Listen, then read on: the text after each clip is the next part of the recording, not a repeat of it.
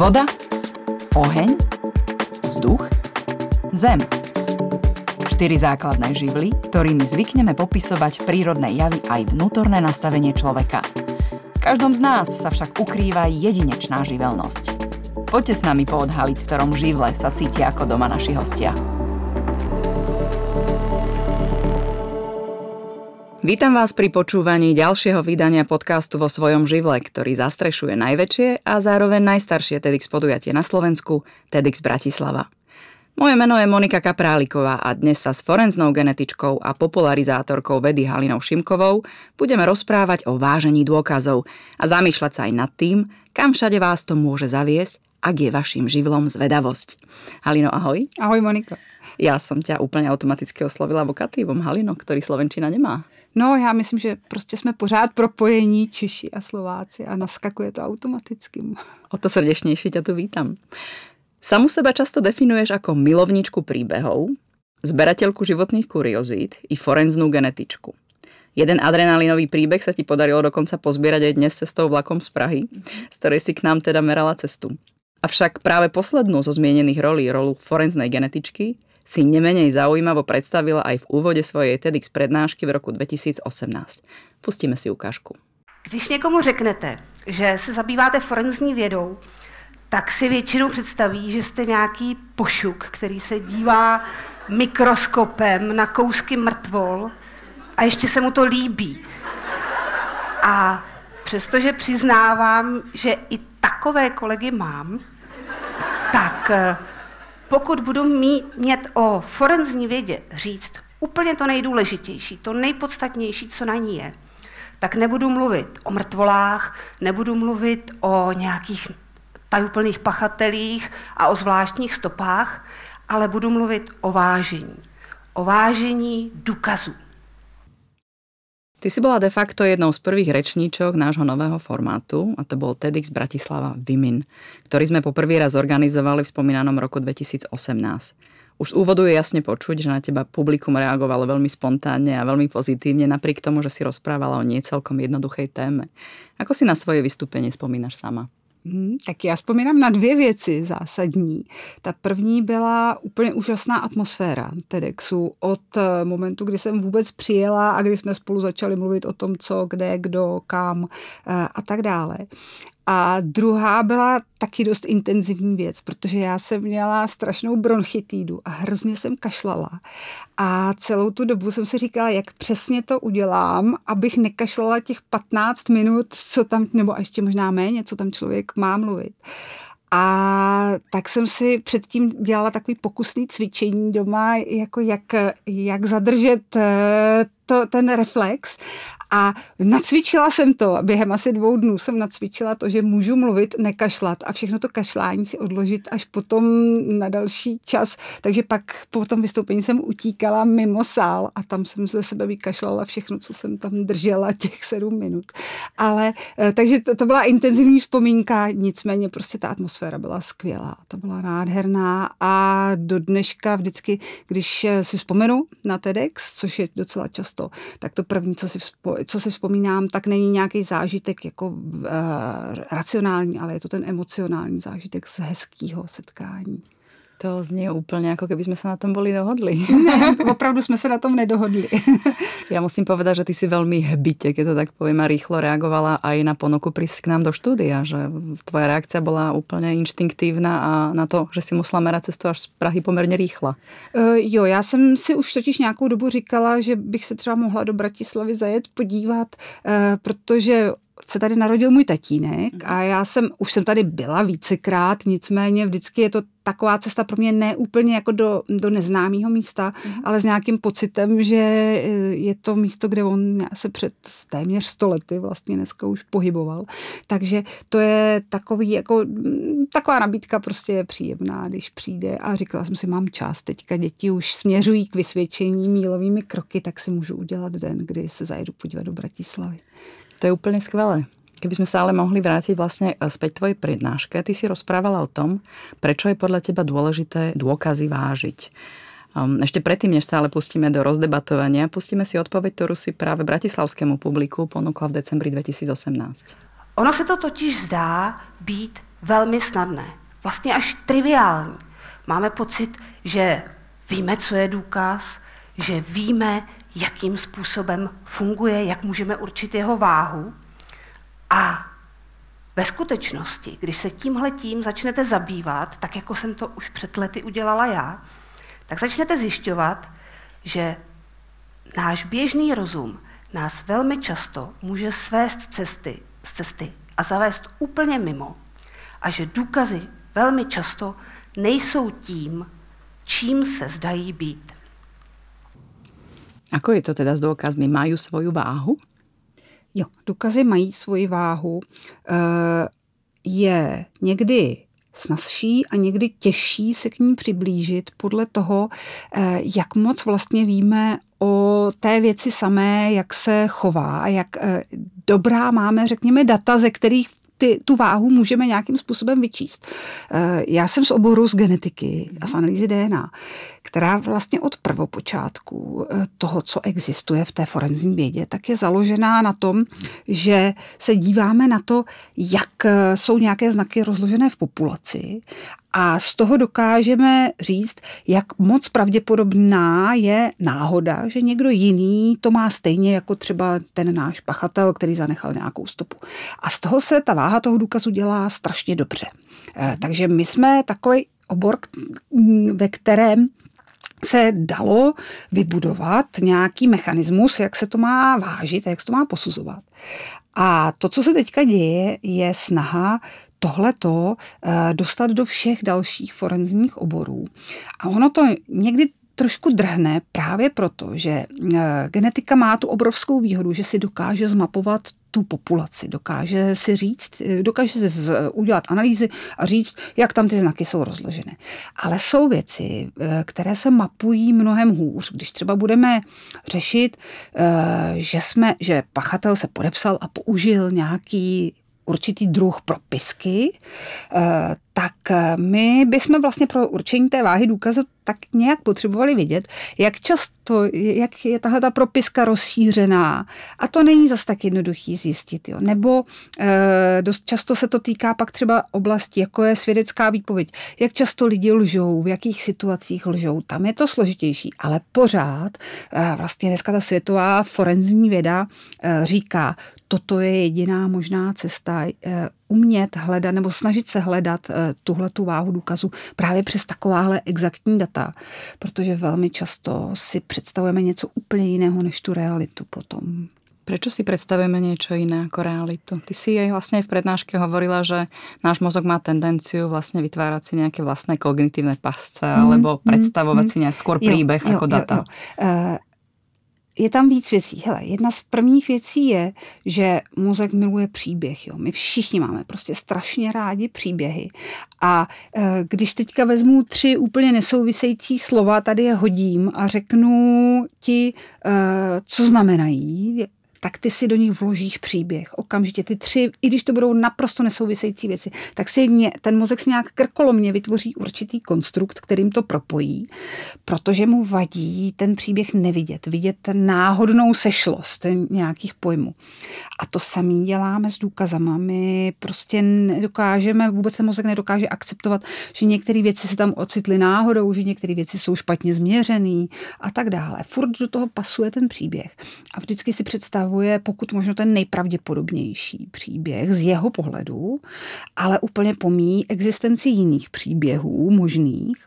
A navíc k tomu ještě přistupuje to naše vnímání pravděpodobnosti, že my vlastně ani ten nejpravděpodobnější dost často není nejpravděpodobnější. On je to spíš třeba nějaký stereotypní příběh, jo, který pracuje s nějakými stereotypy toho, jak se lidi chovají a tak dále, který nemusí vůbec být založený na reálných datech, ale máme je v hlavě, protože jsme se vlastně od malička učili ten svět přes ty stereotypy nějak vnímat. Jo, takže to je to, proč se hodně mýlíme, děláme si falešné představy o pravděpodobnostech, děláme si falešné představy o příbězích. Spomínala si tiež aj vo svojej prednáške, ale teda vo viacerých tvojich vystúpeniach a prepájala si toto klamanie mozgu aj s tými dvoma systémami myslenia. A teraz, ako si spomínala to stereotypné, to práve tenduje viac tomu Kahnemanovému, tomu prvému, tomu rýchlemu. Určitě, jo, to je přesně tak. Ono to má svoji hlubokou logiku, protože v evoluci vždycky šlo o to, aby ten mozek co možná nejvíc spořil energii a zároveň vygeneroval rychle nějaké základní řešení. A to vždycky stačilo na to se jakž tak správně rozhodnout, jestli mám před něčím utíkat, nebo jestli se k tomu mám přiblížit, protože to můžu sežrat a tak dále. Ale náš svět se posunul někam úplně jinam. Náš svět je mnohem komplexnější a hlavně si klademe v tom světě otázky, které si ty organismy v evoluci nikdy nekladly. My najednou chceme vědět, jak se něco stalo, proč se to stalo, kdo to udělal a tak dále. A na tohle se nikdy nikdo neptal a ten mozek na to není postavený. Přesně řečeno, to rychlé myšlení na to není postavený. A to pomalé myšlení s tím bojuje a hledá ty správné cesty, jak tohle to dělat. A někdy chce zrýchlit, dostat k tomu. No, jo, protože ono to fakt, tam je to třeba strašně zajímavý. Opravdu, když měříme spotřebu glukózy, tak to pomalé myšlení spotřebovává obrovské množství glukózy v porovnání s tím rychlým. Jo, a všecko v tom těle je nastavené na to, aby pokud možno spořilo. Jo, to, že my to se snažíme zlomit tím, že si jdeme zaběhat 10 kilometrů, to by lev neudělal nikdy. Jo. Lev poběží jenom tak dlouho, než uloví tu gazelu a potom bude zase ležet a bude úplně mrtvej a nebude o ničem přemýšlet, protože přemýšlení bude spotřebovávat zbytečně glukózu. Ale my se vystavujeme věcem, který potřebují racionální analýzu tím druhým systémem. Takže nuceně zapínáme to pomalé myšlení. Ale nejde nám to, protože ono to má ten automat se přepnout zpátky do toho rychlého. No. Možno ľudí, ktorí nás počúvajú, by sme mohli odporučiť práve knižku Kahnemana. On vlastne spolu s Tverským dostal aj Nobelovú cenu. Ano, oni dostali v roce 2004 Nobelovu cenu právě za objev toho, že v lidském mozku jsou v podstatě dva autonomní nezávislé systémy myšlení. Ten jeden, který nazvali systém 1, čili rychlé myšlení, tak je ten evolučně starší, který umí vlastně strašně rychle generovat nějaké odpovědi nebo názory nebo postoje k věcem, řešení. Ale v našem světě už to dělá s velikou chybovostí. A potom systém 2, čili pomalé myšlení, které jenom protože je pomalé, tak není horší. Ono je vlastně v tom výsledku lepší, ale trvá mu to hrozně dlouho. A ta knížka se jmenuje nepřekvapivě Myšlení rychlé a pomalé. A určitě ona je vlastně skvělá pro každýho. Jo. Když se mě někdo ptá, jako třeba studenti se mě ptají, jestli si to mají přečíst, já si říkám, tohle si má přečíst úplně každý, proto kdo vůbec chce vědět, co se v něm děje v té hlavě. A proč dělá třeba spoustu chyb, které dělá, protože lidi si to často jako nesprávně spojují třeba s vadou, a i třeba s vadou jako intelektuální, že když je někdo chytrý, inteligentní, takže dělá málo chyb v úvahách. A ono to vůbec není pravda. Jo. Tahle ta chybovost, která plyne právě z používání těch dvou systémů v mozku, tak je v podstatě nezávislá na inteligenci. Takže ti nejbystřejší profesoři dělají ty největší blbosti jenom proto, že ten mozek to vygeneruje automaticky. Ja som sa ale dočítala, že teda primáti, alebo teda nie sme jediný živočíšny druh, ktorý takýto typ, myslím, tento pomalé myslenie má, že boli nejaké novofoundlandské vrány. Jo, novokaledonské vrány. Ano, novokaledonské vrány a vůbec vlastně krkavcovití ptáci, nevím, jestli u vás jsou taky krkavcovití, ale prostě vrány a vrani a tahle ta verbež, tak ti mají taky pomalé myšlení, umějí dělat hypotézy, dedukce. Jsou třeba výzkumy na to, že když jim člověk dá nějakou takovou úlohu, ve které úspěchu dosáhnou jenom, když si poskládají nějaký pracovní nástroj na cosi, tak oni to dokážou pochopit a dokážou ten pracovní nástroj dát dokupy až z 5 částí. Takže oni opravdu mají hodně rozvinutý myšlení a v podstatě se neví, proč zrovna oni, papoušci taky. Někteří jsou takhle vysoce inteligentní v tom smyslu právě schopnosti pomalého myšlení.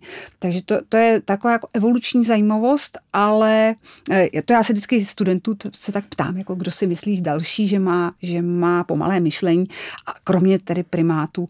A typicky se ozvou delfíni třeba, jo, případně se někdo ozve slon, protože jak nás učili vždycky, že slon má tu obrovskou paměť, tak se jim to spojí s tím, že je nějak vysoce jako schopný v přemýšlení, ale jsou to ty ptáci, tak až v zimě přiletí vrány, tak je dobrý je slušně pozdravit, protože oni vědí, o co jde. Napadlo mi ale, že práve toto rýchle myslenie, okrem takých tých situácií, kedy nás zaskočí medveď, alebo potrebujeme sa rýchlo rozhodnúť, alebo získať prémium, dokážeme ho využiť aj pozitívne. A to je, tiež som niekde našla práve spomínanie floridského experimentu, a teda primingu a jeho pozitívneho využitia. Určitě.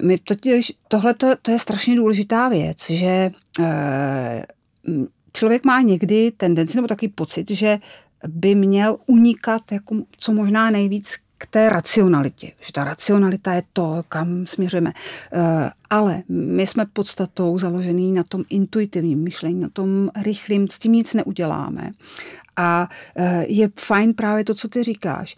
Umět ho vlastně kultivovat a využít. To znamená umět použít to, že když jsi zmínila priming, jo, že to, když se budu vystavovat pozitivním věcem, když budu okolí vystavovat nějakým pozitivním věcem, tak reálně měním prostě kvalitu jejich života, protože oni se nastavují se do nějakého módu, ve kterém můžou zažívat větší štěstí, nebo ve kterém i to rychlé myšlení přináší spíš nějaký pozitivní vzory, pozitivní myšlenky. A to je strašně veliká, v tom je obrovská síla. To pomalé myšlení, to je dobrý opravdu na to, když mám logické úlohy ve svém životě, který potřebuju dořešit. Analýzy. Nebo opravdu to, co dělám třeba já, tu forenzní vědu, nebo když budeme dělat diagnostiku v medicíně, nebo cokoliv takového, tak tam patří tohleto pomalý uvažování, strukturované uvažování. Ale do běžného normálního života patří kultivovaný rychlý myšlení, protože to nás bude držet v nějakém módu příjemným, ve kterým chceme být. Ja by som iba krátko glosovala ten priming pozitívny, že vlastne sa využíva aj v koučovacích technikách a volajú to ako quick fix, alebo teda v slovenčine je to teória spätnej tvárovej väzby. Je to jeden taký malý trik, ktorým si môžete denne zlepšiť deň. A to je práve ten trik s ceruzkou. Ja to teda urobím na video a pre ľudí, ktorí nás budú sledovať. A teda je to, že si vložíte teda ceruzku alebo pero do úst a tým vlastne, že si ho vložíte, tak sa vám roztiahnu. Keriste. Ja nemám ceruzku. No, a vy ste nútení vlastne sa usmievať. A tým, že ste nútení sa usmievať, tak tá mechanická činnosť sa prenesie vlastne do tvárových svalov a vám sa ako keby postupne zlepšuje nálada. Jo. Ono je to zase prostě přesně to, že my vlastně nejsme nějak oddělená duše a tělo, ale celý ten systém funguje najednou. Ale myslím, že to souvisí třeba s nějakou kognitivně behaviorální terapií, protože tam zase to, co dělám, ovlivňuje to, jak myslím. Takže když změním chování, změním myšlení.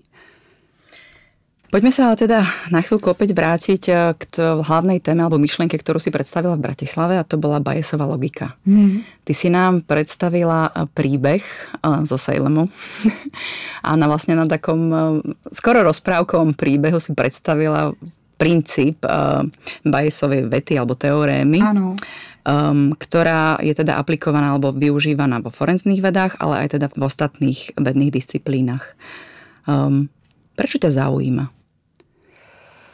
Protože je to cesta, jak správně pracovat s daty. My totiž vždycky, když jsme na nějaké úrovni poznání, tak si myslíme, že teď to děláme dobře a předtím ty před náma, tam vidíme ty chyby, tam vidíme spoustu věcí, co si kdo kde myslel a čemu věřil, jakým principům.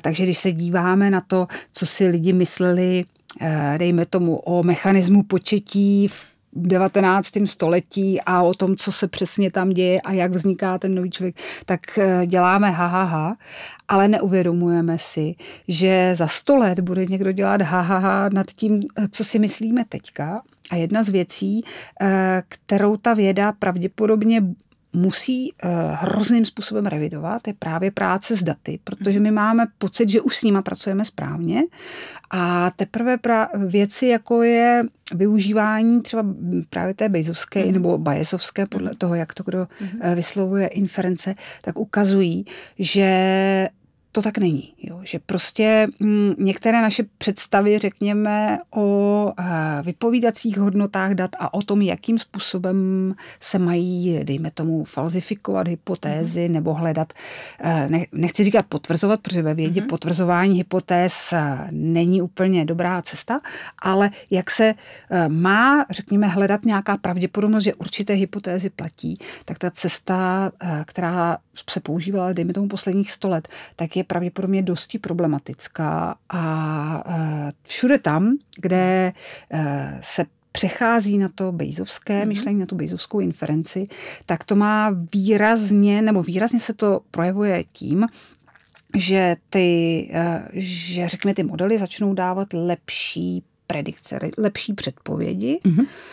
Ano, a ono ve vědě to moc často člověk nezjistí, protože ona věda se úplně nezabývá tím, aby něco předpovídala, jak se něco bude chovat, ale zjistí se to třeba v technických oborech, protože když člověk má postavit autonomní vozidlo, který nenarazí, tak ta zpětná vazba je tam poměrně tvrdá. Když to vozidlo se nechová správně, nepoužívá správný model, tak to zjistí při těch testech relativně rychle, že to auto dělá chyby. A tohle jsou všechno obory, kde se začíná hodně vidět, že ta Bayesovská cesta je cesta velmi výkonná, s velmi dobrou predikcí.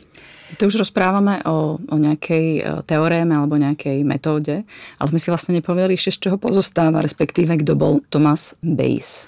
Tak, Thomas Bayes byl britský nebo anglický duchovní, který v 18. storočí, čiže v hodně 18. dávno. století, ano. On se narodil hned někdy 1701 pravděpodobně a on patřil, řekněme, k těm prvním lidem, kteří si vůbec položili nějaké otázky po pravděpodobnosti něčeho.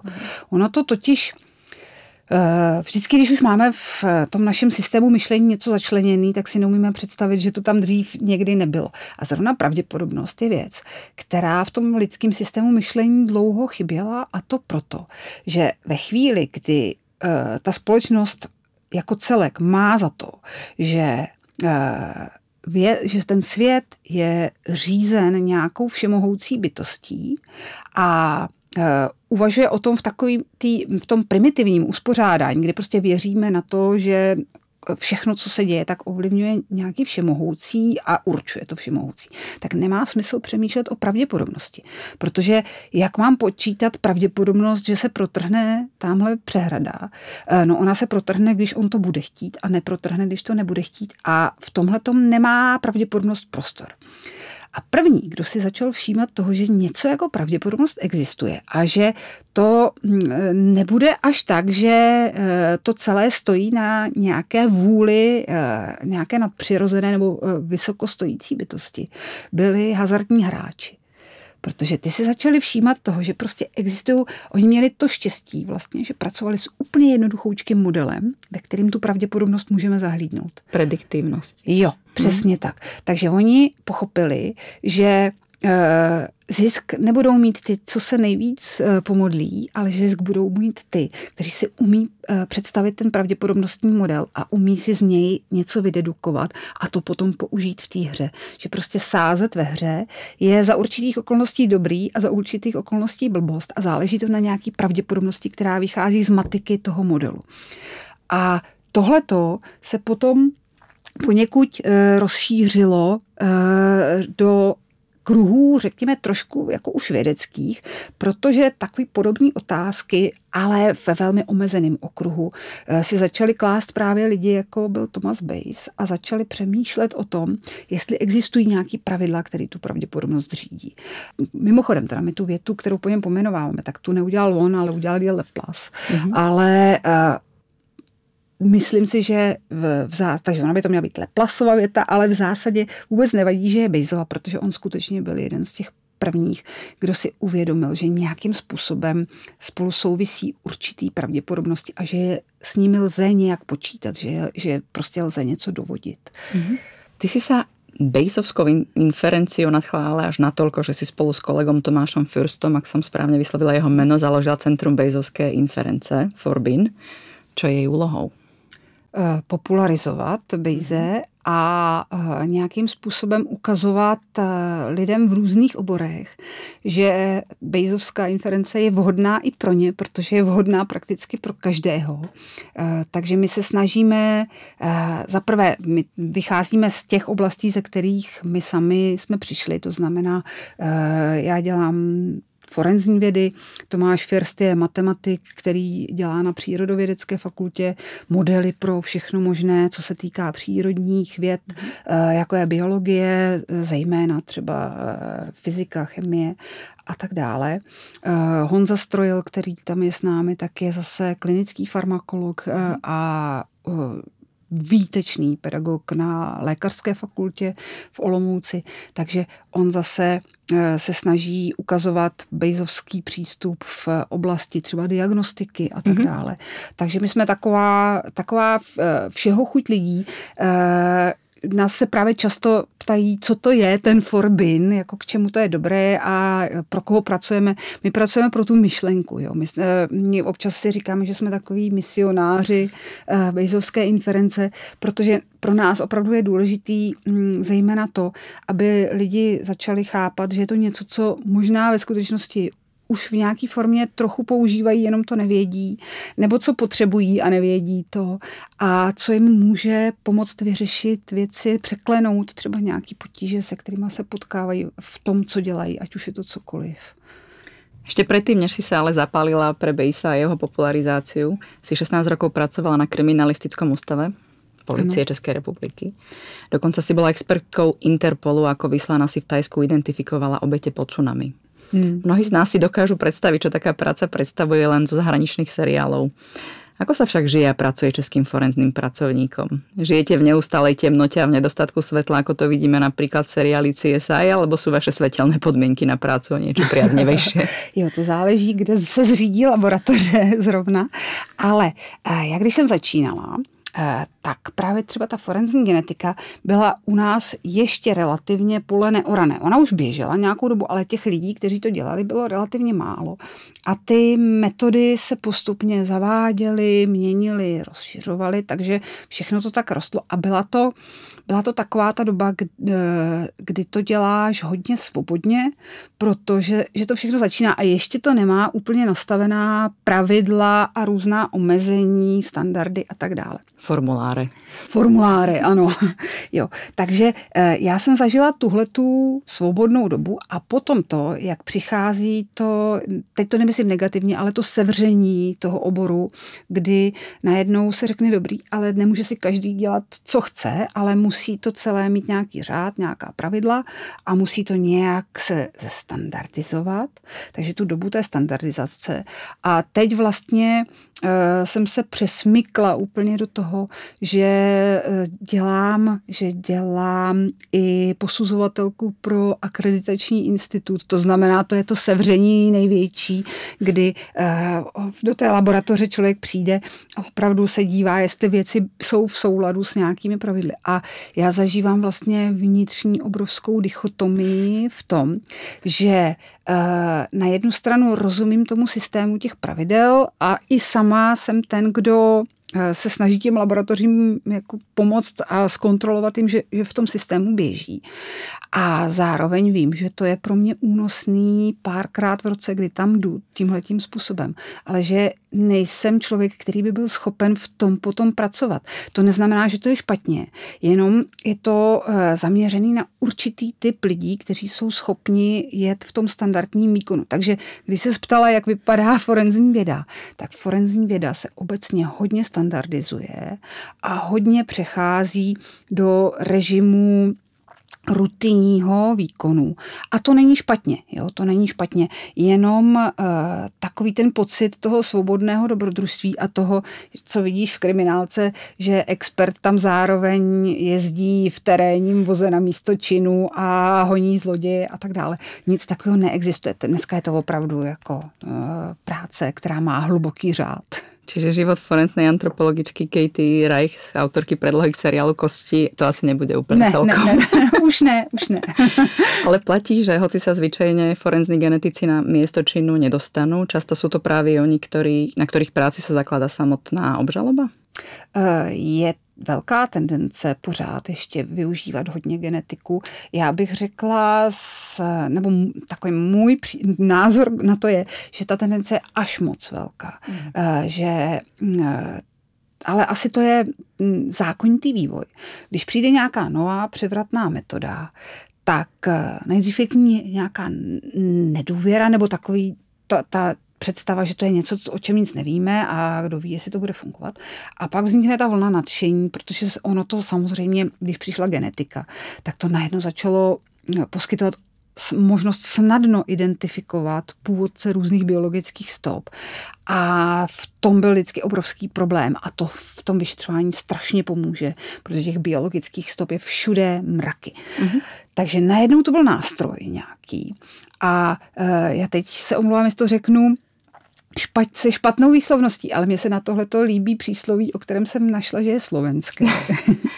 Že keď máš v ruke kladivo, všetko vyzerá jako klíněc. Jo. A to je prostě přesně ten princip. Když máš nějakou metodu, tak najednou všichni mají pocit, že ji mají nasazovat a že jenom touhletou metodou se dostanou k tomu cíli. A my jsme pak často viděli, že se děje to, že se pozbírají stopy na místě činu. A to vyšetřování určitým způsobem stagnuje, protože všichni čekají, až co jim řekne genetika. A dneska se dochází zaprvé k tomu, že se má opravdu pěkně vyšetřovat, i když se čeká na genetiku. A za druhé, že veliký rozdíl je v tom, když mám určené, čí ty stopy jsou. Tomu se říká source level v angličtině, úroveň zdroje. Jo. Vím, čí ty stopy jsou. Ale nad touhle úrovní stojí druhá úroveň otázek.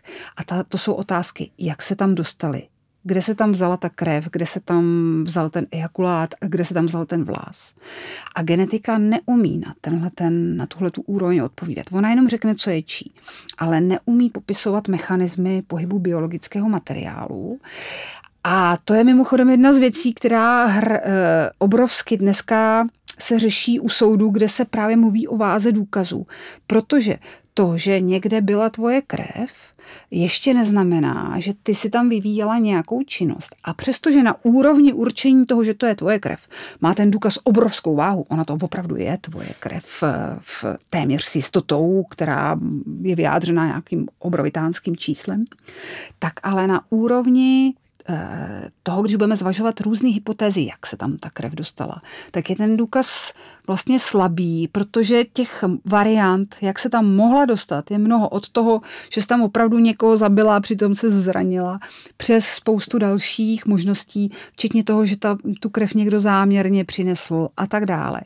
A genetika na tohle odpovídat neumí a to si dneska ta forenzní biologie začíná uvědomovat, že musí začít pracovat i právě s řešením toho, jak se přenáší biologický materiál. Tak to je jenom tak vlastně v kostce. Ako sa pozeráš na prenikanie umelej inteligencie vo forenznej genetike alebo forenzných vedách? My se na tohle téma neshodneme s kolegou Firstem. Tak já řeknu, co si myslím já a co si myslí First. A já si myslím, že First má pravdu, ale já taky svým způsobem. Tak pojď. Jdu.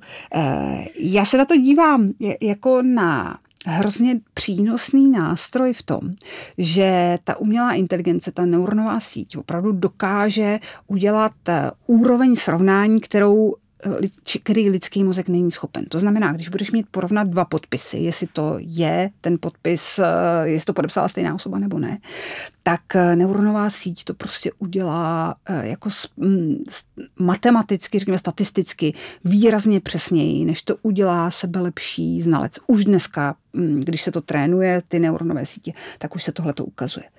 To, co říká First, a já ten argument beru, protože to opravdu může být věc důležitá, je to, že neuronová síť, která není propojená se zbytkem, to znamená, není to člověk, tak ti neumí říct nikdy, proč určila to, co určila. Jo, neuronová síť něco určí, ale ty už jí nemůžeš klást žádný doplňující otázky a nemůžeš se jí ptát, proč došla k tomu konkrétnímu závěru. A to je vlastně věc, kdy ty vlastně vůbec nevíš, jak ona to udělala. Ty víš, jaký měla zdrojový data, ale nevíš, jak přesně to uvnitř jako proběhlo. A to je věc, která vlastně znemožní. Dneska třeba obhájce, když já budu někde vystupovat jako znalec a jemu se bude zdát, že některá z věcí, o kterých mluvím, tak vychází z nějakého mylného předpokladu, tak může říct, počkejte, paní znalkyně, a vy jste tady toto jste zvažovala takhle, no ale tenhle váš předpoklad, že něco se dělo, tak ten neplatí. A já budu muset říct, aha, tak to je pro mě nová informace a v tom případě já musím to svoje hodnocení nějakým způsobem jako předělat. Ale s tou neuronovou sítí nelze tímhle způsobem komunikovat. Takže nelze ani přijít na to, že měla k dispozici nějaká data, která vlastně nebyla v tom konkrétním případě platná. A tím pádem vlastně ona začne fungovat jako black box, jo? Jako když vytáhneš z osudí to řešení, ale nemůžeš se podívat, jak vzniklo to řešení. A to je námitka kolegy Firsta, se kterou vlastně souzním, přesto si myslím, že to nějakým způsobem tohleto všechno půjde překlenout, ale určitě o tom budeme ještě hodně dlouho debatovat, si myslím, roky debatovat. Ak by som mala pokračovať vo výčte vecí, ktorým si sa kedy venovala, alebo ktoré si robila, popri práci DNA expertky na práve spomínanom kriminalistickom ústave, si tiež iniciovala vznik Spoločnosti pro forenzní genetiku, ktoré si stále viceprezidentka. A napísala si tiež populárnu naučnú publikáciu Breviár forenznej genetiky. Keby sme sa mali ale vrátiť niekde na začiatok, ako si sa k záujmu forenzné vedy dostala ty, formovali ho tiež kriminálky, o ktorých sme sa tu rozprávali, či už knižné alebo televízne? Já jsem zpětně asi, ale teď nevím, jestli to není takový to konfirmační zkreslení, jo. Ale zpětně jsem si samozřejmě uvědomila, že už jako dítě jsem měla ráda kriminální příběhy a měla jsem ráda takový ty příběhy právě typu Sherlocka Holmese, kdy to má nějakou vnitřní logiku a něco se tam rozkrývá a vždycky přijde nějaký důkaz, o kterým se musí přemýšlet, co může znamenat a tak dále. Měla jsem doma i takový ty různý knížky, ve kterých právě byly zpracovaný tak jako kriminální příběhy, kde postupně se tam sázely nějaký důkazy a čtenář měl přemýšlet, co a podle toho jít na tu určitou stránku a tak dále. Takže v tom jsem jela určitým způsobem jako dítě. Ale vlastně jsem si nemyslela, že půjdu tou cestou kriminalistiky. Mě bavilo, můj problém odekživa byl, že by mě bavilo prakticky všecko, s čím jsem se potkala. Takže já jsem se největší úkol pro mě vždycky byl se rozhodovat, kterou cestou se momentálně vydat. Ale kontinuálně mě bavila biologie, takže přesto, že jsem pak jednu dobu tak jako se věnovala i nějakým věcem kolem umění, protože mě zajímaly vždycky, tak jsem se k ní vrátila. A když jsem si na přírodovědě, kterou jsem studovala v Praze, hledala nějaký obor, kam bych se víc zaměřila. Tak to první, co mě bavilo, byla fyziologie rostlin, ale mě právě bavila taková ta fyziologie toxické rostliny, účinky toxinů a tohleto. Takže jsem si říkala, že bych jako mohla jít touhle cestou právě zabývat se nějakou interakcí mezi fyziologií rostlin a živočichů, že to je hezký pole a takový ty forenzní, prostě jak se lidi otráví, nebo je někdo otráví a, to je moc tak dále. To je nádherný téma, jo, to je úžasný téma. Mám doma spoustu knížek o jedovatých rostlinách, ale když jsem tohleto zvažovala, tak pak sehrála roli vlastně náhoda, protože já jsem tehdy opouštěla nějaký byt, ve kterém jsem bydlela v podnájmu a dávala jsem inzerát na fakultě, jestli někdo po mně ten podnájem nechce převzít. A ozval se kluk, který dělal v tu dobu genetika už na endokrinologickém ústavu. A když jsme se sešli jenom, aby jsme si řekli co a jak a dali si ty klíče, tak on mi líčil, že jako ty forenzní vědy, že to je zajímavý a ty toxiny rostliny, že je zajímavý, ale ta genetika, že ta je super a ta forenzní genetika, že půjde dopředu. A jak večer postupoval, protože jsme byli v hospodě, tak ho napadlo, že vlastně zná pana doktora Broučka z kriminalistického ústavu a že by byl výborný nápad mu zavolat a domluvit se s ním, jestli bych k němu nemohla na nějakou stáž. A tak jsme mu asi o 11:30 večer volali, chudák pan doktor Brouček už spal, takže to byl takový jako první. Ale zdvihl to. Zvedl to a v zoufalství řekl, ať teda přijdu se tak ukázat. Takže jsem u něj byla a domluvili jsme se vlastně na tom, že jsem potom u něj dělala diplomku a tím jsem se zaháčkovala do genetiky a zůstala jsem u ní, protože mě začala hrozně bavit. Takže určitý směr tam byl, ale to, že to bude zrovna genetika, to byla vlastně náhoda s výměnou bytu.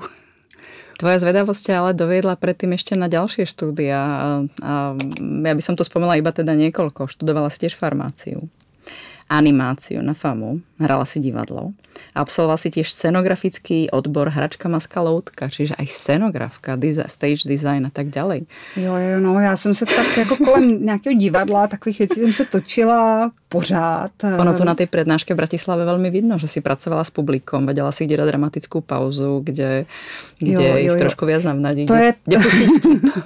Jo, to je tak, že člověk získá nějakou zkušenost v tom divadle. Na druhou stranu si uvědomí, že není herec a že má limity. A hlavně, že to není to, co by ho naplňovalo úplně, absolutně. Ale že nějakou zkušenost z toho využít určitě může a že to je fajn, že prostě předávání informací, jakýkoliv, musí být určitým způsobem spojený s tím, že ty lidi zaujmeš a předáš jim to formou, která je pro ně stravitelná.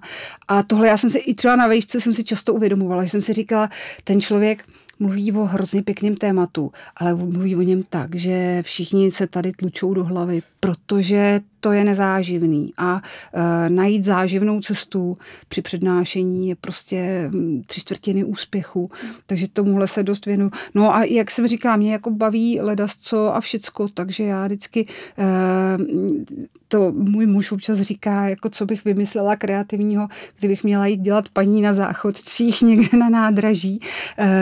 A já si říkám, tak jako na dlouho ne, ale něco by se tu práci bych klidně jako nějakým způsobem pojala. Takže tak, no, jo, to jsou takové moje hříchy minulosti, všechno, ale musím říct, že ze všeho toho, co jsem kdy dělala nebo dělám, tak vždycky později najdu nějaký moment, kdy se mi to strašně hodí. Že to zúročí, že ja som práve chcela urobiť za týmto vlastne bodku v tom, že to úplne zjavne používaš pri popularizácii vedy. Jo.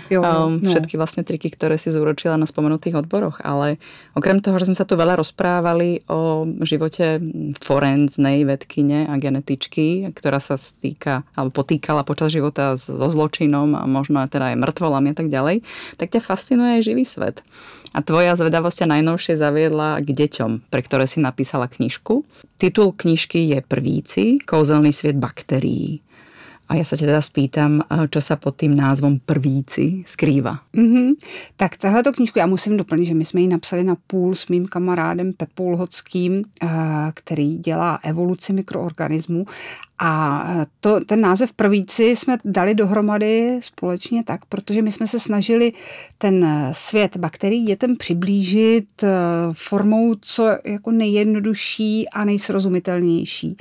A přitom ale zachovat to vědecké, řekněme trošičku, co v tom je, aby to nebyly nějaké takové jako blábolivé pohádky, ale aby to opravdu v sobě něco obsahovalo.